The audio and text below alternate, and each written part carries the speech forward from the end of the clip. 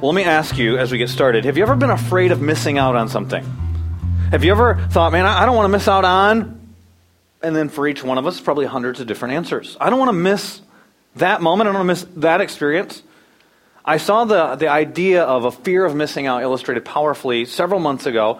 I was actually going through social media on my phone as I was walking into a store, and I saw this video, and I popped this video up. It was called Look Up. It went viral. Millions of people have seen it. Maybe you've seen it. It's a spoken word poetic piece that has a video that supports it that's basically about how we miss out on so much of life looking down at our phones. It's called Look Up. And it's, using our iPads, our computers, it talks about how social media is anything but social. We go into a room and we close the door all by ourselves and we get social. And we have chats with people that we never make eye contact with. In fact, the whole piece starts with a guy coming on there and saying, I have 422 friends, yet I'm lonely. I speak to them every day, but none of them know me. And he continues to go on and talk about how we've actually isolated ourselves through social media and through our devices and through all of our gadgets. He says, this line I want to read to you, he says, all this technology, it's just an illusion of community, companionship, a sense of inclusion. Yet when you step away from this divisive delusion, you awaken to a world of confusion. That's where many of us live. And what happens in this spoken word poem and this video is that it goes on from there, and it shows people missing out on life because they're on a phone, they're on a device, things are happening around them. It shows them having experiences and taking a selfie of it so they can share it with all their friends, but then their friends disappear because they're not engaged with the people that are actually with them because they're trying to share with their hundreds of friends. And it goes on and it shows about a dad. It says, how can you try and be the world's greatest dad if you can't entertain a kid without an iPad? And how do we have these chats with one another, but we never make eye contact? And how we're missing out is the point. But where it really got powerful for me was about 2.5 minutes into this video. It's about a 5-minute video. They show this guy, and he's a younger guy, 20s or 30s, and he's walking along. He's wearing a jacket, like it's kind of colder outside, and some jeans. And he's walking up to this corner of this intersection. He's got this piece of paper, and he's reading this piece of paper, and he's looking around, and you can tell he's lost. And this young lady comes up who's about the same age as him. They bump into each other. He starts talking to her clearly about the piece of paper, and they start to walk off together. And then the video and the lyrics of the poem continue to talk about their relationship and how their relationship develops. It shows them going out on their first date. And it shows her looking at him for the first time. And if you've ever experienced this, you know this look, where you look at somebody, it doesn't matter what they're saying, and you just think, I like you. And you start to adore them. It's kind of an adoring look. And so they show that scene. And then they show the scene where they get in their first fight with one another. But they continue to have a relationship. And so you've probably experienced that before as well. And then it shows how he proposes to her. He gets down on his knee. He gives her a ring. And then how they find out they're having their first child. And they deliver the first child. And then they show him holding the baby in a rocking chair, falling in love all over again. But now with this little girl. Even the video shows the little girl grow up. And they make all these memories, and then she brings her little baby to him. And then towards the end of the video, he's got gray hair. He's sitting in a rocking chair. He's holding a baby again, but it's his grandchild. And then it shows him standing before a wall of all these pictures and all these memories that he made. And then the last scene of him and his wife is that she's in a bed. He's holding her hand. The poetic lyrics make it clear that she's dying. He kisses her on the head, and he leaves the room. And then the video goes back to the spot where he's walking, and he's a young man in his 20s or 30s, wearing a black jacket and the jeans, and he's walking, and instead of having a piece of paper in his hand, he's got his phone in his hand. And he walks up to this intersection, and the phone's apparently showing him where to go, and the young lady comes walking by, and she walks right past him. Now listen, I don't care what you're like emotionally inside. I know some people are emotional, some people are like robotic internally. I don't care who you are. When you watch the video, you go, hey man, that's your wife! Like, he's just looking at, she walks right past him. It never happens. And then the point of the poem, look up. You're going to miss it. You're missing life. Now, I'm not here to talk to you today about how bad cell phones are, how evil devices are. But don't miss out on life. I'm a parent of young kids, so I totally understand babies crying. I'm not bothered by that. Totally understand little kids running around. If your kids come running up here during the message, I'll keep preaching, okay? I'm fine with that. I totally get that. And you know what? Every once in a while, as a parent, you feel like, I'm bothered by the way you're acting. You know what happens to me then? An older parent comes up to me and says, it goes by so fast. And some of you are older parents. Your kids are in college, or they're gone, or maybe they got married. And do you know what I think at that moment? Oh, I don't want to miss it. I don't want to miss these moments. Or some of you, maybe you've seen your friends doing something else on Facebook, and you go and you go, I didn't get invited. I don't want to miss that. And it's the fear of missing out. We've been doing this series called What's Next, right? We talked about it's required. Whatever God has for us next is going to require faith. Whatever God has for us next is going to require humility. We talked about last week.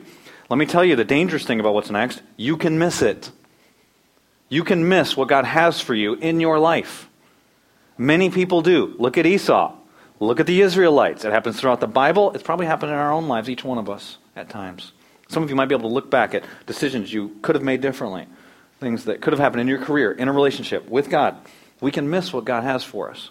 And today we're talking about not missing what's next. Don't miss what's next. And we're going to look at a passage of Scripture that says that very thing. In Hebrews chapter 3, we're going to focus in on verses 12 and 13. I'm going to start reading in verse 7. So if you have your Bibles, Hebrews chapter 3, it's towards the back of the New Testament. And it's really tied into the first message that we did in this series in Numbers chapter 13. That's the background for Hebrews chapter 3. And what Hebrews is, it's a sermon. Okay, we read it like it's a letter, and it is. It's written down, but it's a preacher preaching. Hebrews chapter 1, verse 1 says this, in the past, this is how God spoke. Now, here's how He's speaking. God's speaking to us. And then in chapter 2, it says, therefore, pay attention. Chapter 2, verse 1, you can read that. And then here we get to chapter 3. And in chapter 3, what the preacher is saying is this, don't miss it. Don't miss it. Don't be like those Israelites. And here's the background. Numbers chapter 13, if you weren't here 2 weeks ago, we talked about how the Israelites got right to the place where they're about to go into the promised land, and they wouldn't walk by faith. They failed to walk by faith, and they missed out. Here's the summary. Don't be like them. And so that's what the preacher is telling us here. He quotes Psalm 95, which is a commentary on Numbers. Psalm 95, he says this in verse 7, if you have your Bible, Hebrews 3:7. So, as the Holy Spirit says, the Holy Spirit is the author of the Bible. God wrote the Bible through men. The Holy Spirit says, today, and so he quotes Psalm 95 here, today, if you hear His voice, do not harden your hearts, as you did in the rebellion, during the time of testing in the desert, where your fathers tested and tried me, and for 40 years saw what I did. That's why I was angry with that generation, and I said, their hearts are always going astray, and they've not known my ways. So I declared on oath in my anger, they shall never enter my rest. They missed out. They missed the promised land. They missed God's plan. They missed God's rest. They missed out. Everyone who was 20 years old and older, except for Caleb and Joshua, they missed out. And then verse 12 and 13 are the commentary. That's where we're going to spend our time, on those verses we just read from Psalm 95, which is a commentary on Numbers. It's all tied together, the whole Bible. Verse 12. See to it, brothers, the preacher says. See to it. Take heed, some of your translations say. Beware, brothers, that none of you has a sinful, unbelieving heart. So what's a sinful heart? It's an unbelieving heart that turns away from the living God. Verse 13. But encourage one another daily, as long as it's called today, so that none of you may be hardened by sin's deceitfulness, because sin is deceitful. So here we have the preacher. He talks about Psalm 95, and then he says, wake up, look up, be alert, pay attention, see to it, beware. This is a warning passage. Warning, you can miss what God has for you. Don't be like the Israelites, sinful, unbelieving heart. Don't miss it. He tells us that we can miss it. He tells us how we can miss it. And then he tells us what to do about it in verse 13. So verse 12 tells us the problem. Verse 13 gives us the solution. Verse 12 tells us here's how we miss what God has for us. We fail to fight sin. See, when we fail to fight sin, we miss what's next. That's our first point. We miss what's next when we fail to fight sin. That's the problem. That's how we miss it. That's what takes place. We fail to fight sin. Now here's the reality. If you're a follower of Christ, if you are a believer in Jesus, you've placed your faith in Him, you're in a battle with sin. What happens at the point of your salvation? You are washed of all your sins, past, present, future. You are cleansed. There's no guilt. There's no shame. There's no condemnation. Positionally, before God, He sees you like He sees His Son, Jesus Christ. But you still live on this earth. There's still a battle taking place. You're a believer in Jesus. You still want to sin sometimes, don't you? You still have temptations to do these things. And so there's a battle. Here's the reality. If you're not fighting sin, one of two things is true about you. One, you're not in Christ. Or you're losing the battle, and you may not even realize it.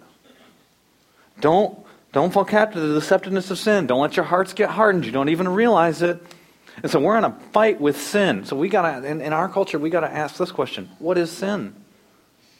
What is it? We're so pampered. We're so watered down as a culture. Just a little observation about our culture so you can be aware of one of the deceptions that's taking place. We actually live in a time where people believe if you disagree with them, you don't love them. You can't possibly disagree with me and think that somehow we're going to be able to have relationships, somehow that you can still demonstrate love, that somehow that we can be okay. Everything's got to be okay, so we pamper everything, we water it down, there's no confrontation. That's not what God does. So what we do is we call sins accidents, or mistakes, or missteps, or slips. That's not what sin is. Okay, I heard one preacher say one time, an accident is when you trip and fall. A mistake is what you make in your checkbook. When you sleep with someone you're not married to, that is not an accident. You didn't fall into bed. You didn't miscalculate the circumstances. You sinned. When you lie, you sin. When you gossip, it's not just a slip-up, that's sin. It's coming from your sinful heart. Slander, sin. Jealousy, sin. Selfish ambition, sin. It's not just a list of bad deeds. What is sin? Don't let me define it. Let me read to you what the Bible says. 1 John chapter 3, verse 4. Everyone who sins, and that's everyone, by the way, Romans 3:23, everyone sins, and everyone who sins breaks the law. In fact, here's a definition of sin. Sin is lawlessness. It's every time we break a command of God. That's sin. But I haven't really done the bad ones. I've never, right? You've all had this thought. Whatever you fill in the blank with is like the one you think is worse than yours. Let me read you what James says about that. James chapter 2, verse 10.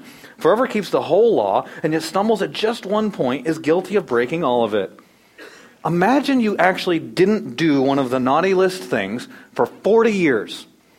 And then you called your boss and you called in sick and you weren't sick. You broke the whole law.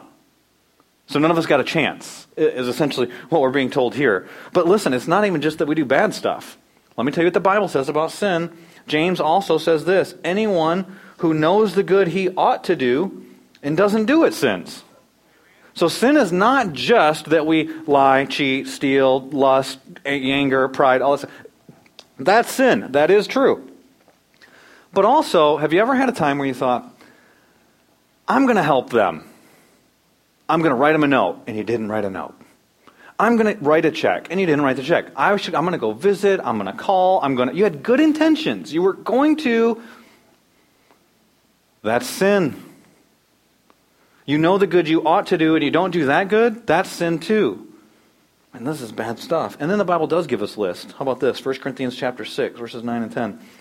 This is God's list, not my list. Do you not know that the wicked will not inherit the kingdom of God? Do not be deceived. Remember Hebrews chapter 3, verse 13. Don't fall captive to an unbelieving heart because of sin's deceitfulness. Don't be deceived. That's what God says. Do not be deceived, neither the sexually immoral, nor the idolaters. An idolater is anyone who puts something in the place of God in their life. So you have your career as the ultimate thing, or whatever it is that drives all your thoughts. It could be a hobby. It could be all kinds of things. And that's all your affections. Everything's going towards the place where God should be. That's an idolater. Idolaters, nor adulterers, nor male prostitutes, nor homosexual offenders, or thieves, or the greedy, nor drunkards, nor slanderers, nor swindlers will inherit the kingdom of God. Paul says it like this to Timothy, 2 Timothy chapter 3, verses 1 through 5. But mark this, there will be terrible times in the last days. So in the end times, it's going to look like this. People will be lovers of themselves, lovers of money, boastful, proud, abusive, disobedient to their parents, ungrateful, unholy. Who could even imagine such a time? Without love, unforgiving. Unforgiving makes the list. Unforgiving, slanderous, without self-control, brutal, not lovers of the good, treacherous, rash, conceited, lovers of pleasure rather than lovers of God. Who could think of it? Lovers of pleasure rather than lovers of God? Who would do such a thing? Having a form, now he's talking about the church, having a form of godliness, but denying its power. Have nothing to do with them. Our temptation with that is to then think, oh, those people at like other churches, those people like out in the world. Any of those things hit us? Unforgiving, without self-control, greedy, ungrateful, disobedient to parents. You still honor your parents? Those who are in your 30s and 40s? Brutal, lovers of money, lovers of self, boastful, proud. I never do any of those things. Okay, boastful, proud, we got it. Mm-hmm. There's a list. There's a list of bad stuff. It's the stuff you don't do that you should do, but it gets worse. You know what the Bible says? It's in our hearts. It's in our minds. It's evil thoughts. Genesis chapter 6, verse 5, the Lord saw how great man's wickedness was on the earth and how it had become, and that every inclination of the thoughts of his heart was only evil all the time. Matthew chapter 15, verse 19, for out of the heart come evil thoughts. So murder comes out of the heart. Murder, adultery, sexual immorality, theft, lying, slander, it all comes out of the heart. All those things actually are already reality in your hearts. We just don't realize it because our hearts are, Jeremiah tells us, deceptive and wicked, deceitful above all things. So don't let your heart become unbelieving. The Bible tells us in Hebrews 3, verse 12, don't sin with an unbelieving heart. So what is sin? Here's the toughest definition of sin in the whole Bible. Romans chapter 14, verse 23. Anything that lacks faith is sin. So what is sin? How many things did you do this week that did not require faith in God? And if just be honest with yourself. How many things you do in your own strength? And I don't care if it's like the noblest task ever done. Like you are preaching the gospel to some homeless people you just brought food to after you gave them clothes and they were about to die. And you did it in your own strength. Or you were like taking the garbage out or changing the dishwasher. Okay? Out of all the things you did this week, how many of them were without faith? That's sin. Don't be deceived, because sin's deceptive. See, sin is like false advertising. Sin promises us something that it doesn't actually deliver on. You ever been duped in false advertising before? You ever bought a product and you're like, oh, they got me. Like, they got their hooks in me. You know, they did it. And you wish you'd get a refund. Or you wish you would just put it behind you. I was thinking about it this week. I've got multiple experiences. One that I thought of, have you ever bought a printer at like Walmart, Best Buy, Lowe's, wherever you buy printers at? I remember buying this one printer. It was one of those all-in-one printers. It was like, it can do everything. It can scan stuff. It can fax stuff. It can, basically clean out my email box for me, balance the checkbook. Like, it does everything. And it was like $20. And so you buy the thing, you're like, this is awesome, it does everything. You plug it in, $20, and then the first time it runs out of an ink cartridge, you realize, oh, but those are like $80 a piece. And there's 4 of them, and if one goes bad, the other 3 stop working too. What's going on? But now you're into it. Now you're there. So you got duped. And now, where I'm at is, but I already bought this one, I don't want to go buy another one because I'm already invested in this one. So like a moron, I just keep buying ink cartridges. One person said one time about sin, because sin is false advertising, that sin will take you farther than you want to go, keep you longer than you want to stay, and cost you more than you want to pay. That's what sin does. It gives you a promise. It promises satisfaction in something. It promises fulfillment. It's like Eve in the garden. What does Eve say happens? Why did she sin against God? She had perfect relationship with God. She had perfect relationship with her husband. She's naked. She feels no shame. There is no guilt. But in Genesis chapter 3, verse 13, she says, I was deceived. Well, how was she deceived? She knew that God had one rule. Don't eat of this one tree. And the fruit does look good to the eye. And it is of the knowledge of good and evil. Those things that Satan said. You know what Satan lied to her about? Satan said, surely you won't die. God doesn't keep his promises.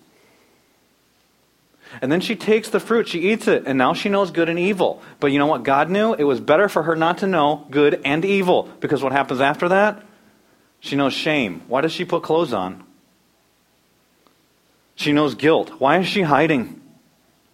And what happens is she was deceived.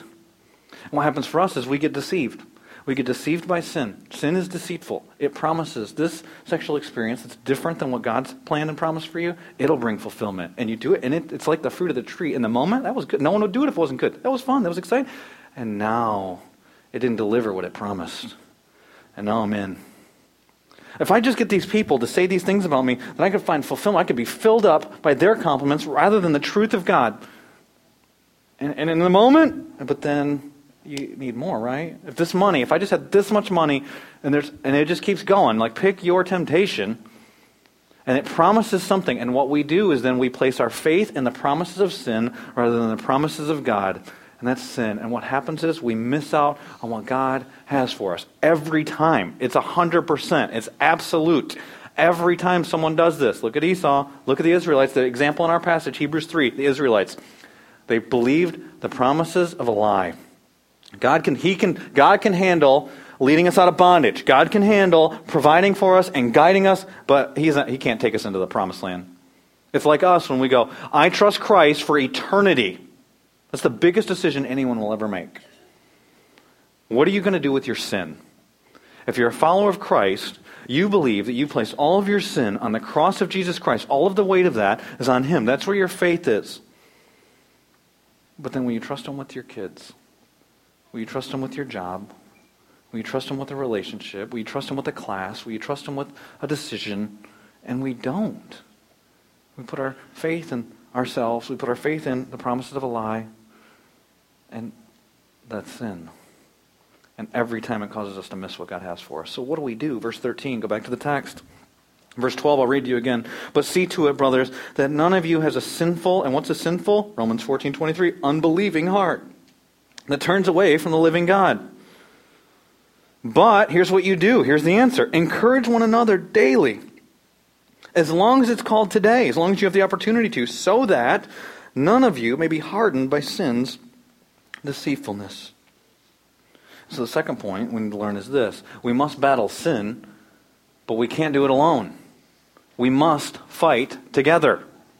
And this battle with sin, the Bible tells us, is something we can't do alone. We must fight together. We saw that video at the beginning. There's certain things in life you just can't do alone. You can't play football all alone. You can't play hide and seek all alone. You can't you can fist bump, but it's like weird, isn't it?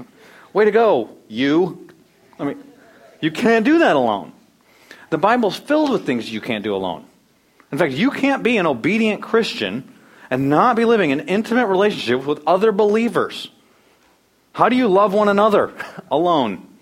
How do you pray for one another? Alone. How do you confess sin to one another? Alone. How do you carry each other's burdens? How do you sharpen one another? You go through the Bible, there's just all these one another's in Scripture. You can't do that alone. And one of the things you can't do alone is you can't fight sin alone. You'll lose. It reminds me of a scene in a movie I saw probably about 10 years ago. It's a pretty intense movie called Gladiator with Russell Crowe in it. I don't know if you've seen it or not. Terrible circumstances happen in his life. He's a character named Maximus. Epic kind of battle type movie. And what happens is he becomes a slave, becomes a prisoner, and starts fighting to make money for other people in battles. He does so well that they move him to the Colosseum. And that'd be like being at a football stadium today with 20, 30, 50,000 people there. And so there's this scene where he's in the Colosseum and he's with these other ragtag group of prisoners, fighters that have been fighting and been brought here. They've been brought there to be slaughtered for the entertainment of the crowd. And what happens is the government officials come in and they sit down and they show the pomp and circumstance of all that. And there's a guy who's narrating the situation, telling them about the battle scene they're reenacting from history and how these are the guys that are going to get slaughtered, essentially is what he's telling the crowd. And we're going to send out the other warriors that we're going to cheer for in just a moment. And then they zoom in on Russell Crowe's face while all that's going on in the background. 20,000 people are chanting and all this stuff's taking place. And he just keeps looking forward, but he's speaking to the men around him. And he says, any of you fought in the army? And one of the guys says, I have. And he looks over for a second and goes, you can help me. And he looks forward. He says, whatever comes out of that gate, they don't know what's about to happen. We have a much better chance of surviving if we stick together. And then he says, with much more confidence, we will survive only if we stick together. The gate's open. Out of the gates come different warriors with all kinds of armor on. They're on these chariots. They've got bow and arrows. They've got spears. All Russell Crowe and his guys have are a spear and a little shield. And what happens is a couple guys straggle off. They get picked off right away. And then he yells to them in the moment. He says, together, hold! And they all kind of come together. They put their shields together. And they're shooting the arrows and throwing their spears and riding around them with horses and chariots. And nothing's happening. A couple people straggle off. They get picked off. And then when they're coming at him, he says, hold, pulls them all together. A chariot comes, hits the shields, falls over with, and then they start to win. They win the battle. Messes up the entertainment for the day, by the way. But they win because they fought together. And that's what the author of Hebrews is telling us here. You can only do this if you fight together. You can't win the battle of sin unless you fight together. He says it in verse 13, but encourage one another. The word for encourage there has 3 different levels of meaning. It doesn't just mean like write them a note or send them an email or give them a smile. It means this. Warn them. Warn people when they're going down the wrong path. Well, wait, that's counter our culture. You can't do that. That means you hate them. No, that's what it's saying. You got to warn them. And then it also means to reproof or correct someone. Correct someone in love. That's the word encourage there. It would be in love. Or give them courage. Give them the courage to do the right thing. Spur them on. Spark them on. If they're going on the right path, keep giving them words of truth. And if they're not, put your arm around them, help them guide them back onto the path. And who are we doing this to? One another. It doesn't say each other. It says one another, which gives the idea of mutual accountability, which is exactly the opposite of what most of American church produces. Most of us are so individualistic, we come to church, we want to get our word for the day, for me. And you're not even thinking about, like, what's the name of the person 3 seats down from you? Much less, are they going to be here in 3 weeks? Because let me tell you something I know to be true about today. I don't know what God's going to do in your hearts. I don't know what's happening in your life this moment. I know this to be true. 1 year from now, many of the people I'm looking at right now will not be here. Some of you, that'll be for good reasons.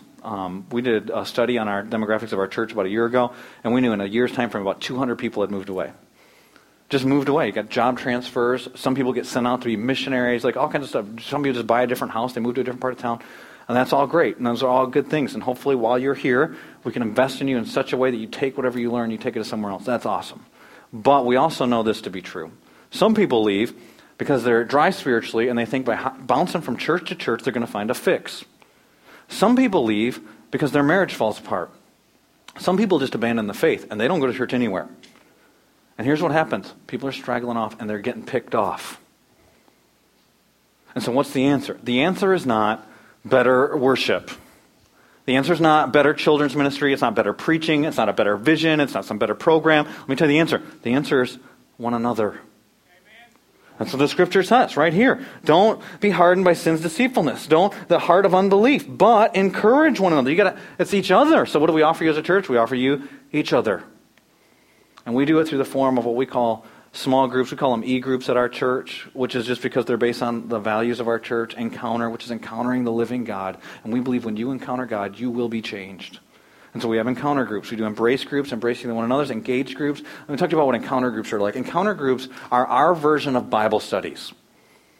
Okay, they're 6 weeks long to 12 weeks long typically, and they might study a topic, they might study prayer, or they might study finances, or something along those lines. Or they may study the Gospel of John, or something that's happening, fasting. Why do we fast? Like whatever it is, like along those lines. But here's the difference in that and just doing a normal Bible study. Our encounter groups, we think that you should then respond in some way.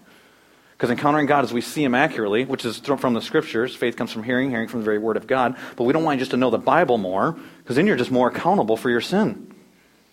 We want you to do something, live differently. And so every encounter group is based on there should be a response. It might be repentance, it might be worship, it might be service, it might be something with one another, but there should be a response. And so we do encounter groups, and those are one way to get connected and learn the Scripture better. Another group that we do is called our embrace groups. Our embrace groups are like your traditional small groups that you'd see in a lot of different churches, where we want to live out the one another's of Scripture. Our embrace groups are the place where, it's the primary place where we care for one another as a church. If someone calls our church and something's wrong or good, if they had a baby, they're getting married, there's an anniversary, good thing. If somebody died, if somebody's in the hospital, somebody had an accident, bad thing, the first question our staff is trained to ask is this: what group are they in? Here's why. Because if they say they're not in a group, we know at that moment, no matter what we do next, what happens next, they will not get cared for the way they could have been cared for. Because it's not a program that cares for people. It's not because of the group. It's because of each other is how we're supposed to care for one another. It's not just the pastor's job to go do it. It's not some net that we have in place of systems to go do it. It's each other.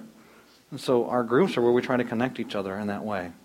Where people are praying for one another, that's what happens in embrace groups. They're sharing with one another. They're sharpening one another. They're caring for one another. They're doing Acts chapter 2 together. If you want to read Acts chapter 2, verses 42 to 47, that's what we're trying to do. And so what you see our groups do is they typically meet weekly on a regular basis, and they'll meet in the homes of people, and they'll talk about the message. So they're talking about the Bible, and they'll go deeper than what the message is. And so you'll get a study that we write that gets sent to you that has questions in it. You don't have to be a Bible scholar to know. If you've listened to the message, you can contribute. They'll talk about the Bible. They'll pray together. They'll spend some time fellowshipping with one another and hanging out and get to know each other. They're not just designed so that you have friends at church. Okay, some people say, I don't want to be, I already got friends. That's not to get you friends. Some people might need you, but the deal is, it's so that we would fight sin together. And the way that happens is we keep encouraging each other, giving each other the courage to walk by faith. And so that's the primary place where that happens in our embrace groups. Those last typically 10 months to some of them 2 years long is what we've seen the cycle of life of those are. And then we have our engage groups. Our engage groups are really around a cause, and they're focused in our community. And so what's going to happen here in a moment with Sunday is I'm going to stop talking, believe it or not. And what will take place then is we will send you out in the hallway and give you one of these little booklets here that have the 3 E's on the front, like these E's on my shirt. And in the booklet, I'll just give you a summary of it right away. The first couple pages are just what I was just telling you. What our 3 values are: encounter, embrace, engage, what those different groups are, how they're kind of structured. And then what happens is we're going to go ahead and let people go that are leading some of these things, but there's going to be leaders out there. So if you're a leader, you can go ahead and get up and head out in the lobby out there right now. You're going to see them. They're going to be wearing these shirts like the one that I have on. And the first couple pages are about the encounter groups that we're offering this fall. Encounter groups, like I said, equip you, understand the Scriptures, live out this Christian life. The first one on here is Foundations, which is foundational things of the faith. How to study your Bible. How to pray. It's led by Jason Tovey, our shepherding pastor, who you saw in the video before the message this morning. It's 10 weeks long. It happens right here on Sunday mornings. And go see him. He's on there's a tablecloth. Blue tablecloths are encounter groups. Red tablecloths are embrace groups. And the green tablecloth is where you're going to go for the engage. Get it? Green, go. Like that? They're pretty smooth. I didn't think of that. They're great out there. And the encounter groups are on the side over by children's ministry. There's another one. There's a women's one called the Daniel Plan. It's about dieting. There's a financial one that's taking place. Everybody could probably use that. There's 2 men's groups that are taking place. 133 men's fraternity one that you'll see on there for all men. There's one called Raising a Modern Day Knight for those of you who have young men in your lives, whether you're a grandfather or father.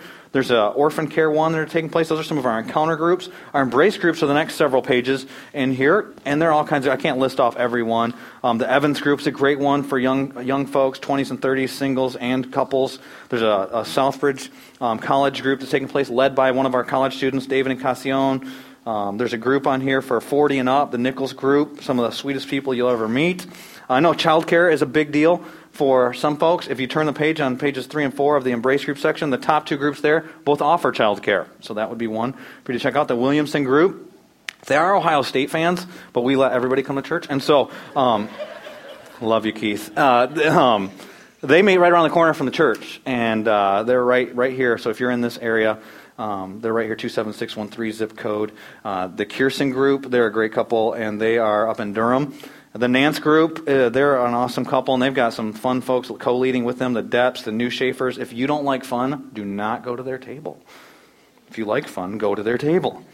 The Moore group, I've been in group with the Moores. Hospitality is a super big gift of theirs. They love Jesus. They love the Scriptures. The Briley group out in Wake Forest. The Nance group is down in Apex, for those of you who are coming from the Holly Springs, Apex, Cary area. And there's other groups in here, too. You can check them all out. The engage groups will all be at the same table where we're going to be signing up for Southbridge Serve. So if you're a member of our church, you know what that is probably. Southbridge Serve is an event we do once a year, try and serve our community. And so go out to that tablecloth. Even if you're already in a group, you should go to the Southbridge Serve table and just sign up that you're going to be serving in October for our Southbridge Serves. But out of that is what we plan to launch our engage groups out of. And then also, Celebrate Recovery will be out there. And they deal with anybody that's 18 years or older that has hurts, habits, and hang-ups. So anyone over 18, essentially, is welcome to come to the Celebrate Recovery table there. And so here's what's going to happen. In just a moment, we don't want you to miss this opportunity. And so, like the guy on the phone, walks right by his wife on the thing. You go get in a group. Don't miss it. Now, are you going to meet your wife there? I don't know. Maybe it's happened. I can't make any promises. But God may have a plan for you that we could never guess today, getting connected with different folks. Here's what's going to happen. I'm going to pray.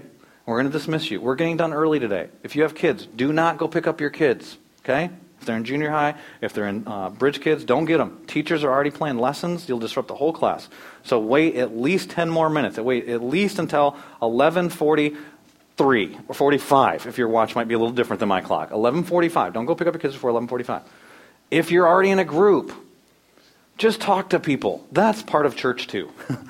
Mingle around. Maybe you can encourage someone. Maybe you can invite someone to your group. If you're not in a group and you're not ready to be in a group, just talk to people. Get to know some people. Maybe go to lunch with somebody. It'd be a great experience. If you're new to the church and you're not sure about all this thing, come meet me under the blue tent. I would love to meet you. And we can talk. But don't go get your kids. Okay? Wait at least 10 minutes to go get your kids. I'm going to pray for us and we're going to send you out. Let me pray.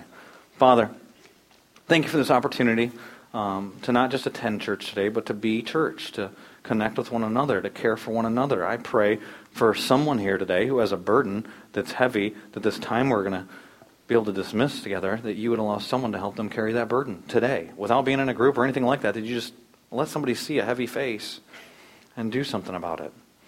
And God, I pray for each one that's here, that you would not allow us to live life in isolation or in a facade or in the deceptiveness of our own heart, thinking that we're far better off than we are. God, you'd lock arms with each other, that we'd put us together, you'd unite us together, and that we'd come to know you better as a result.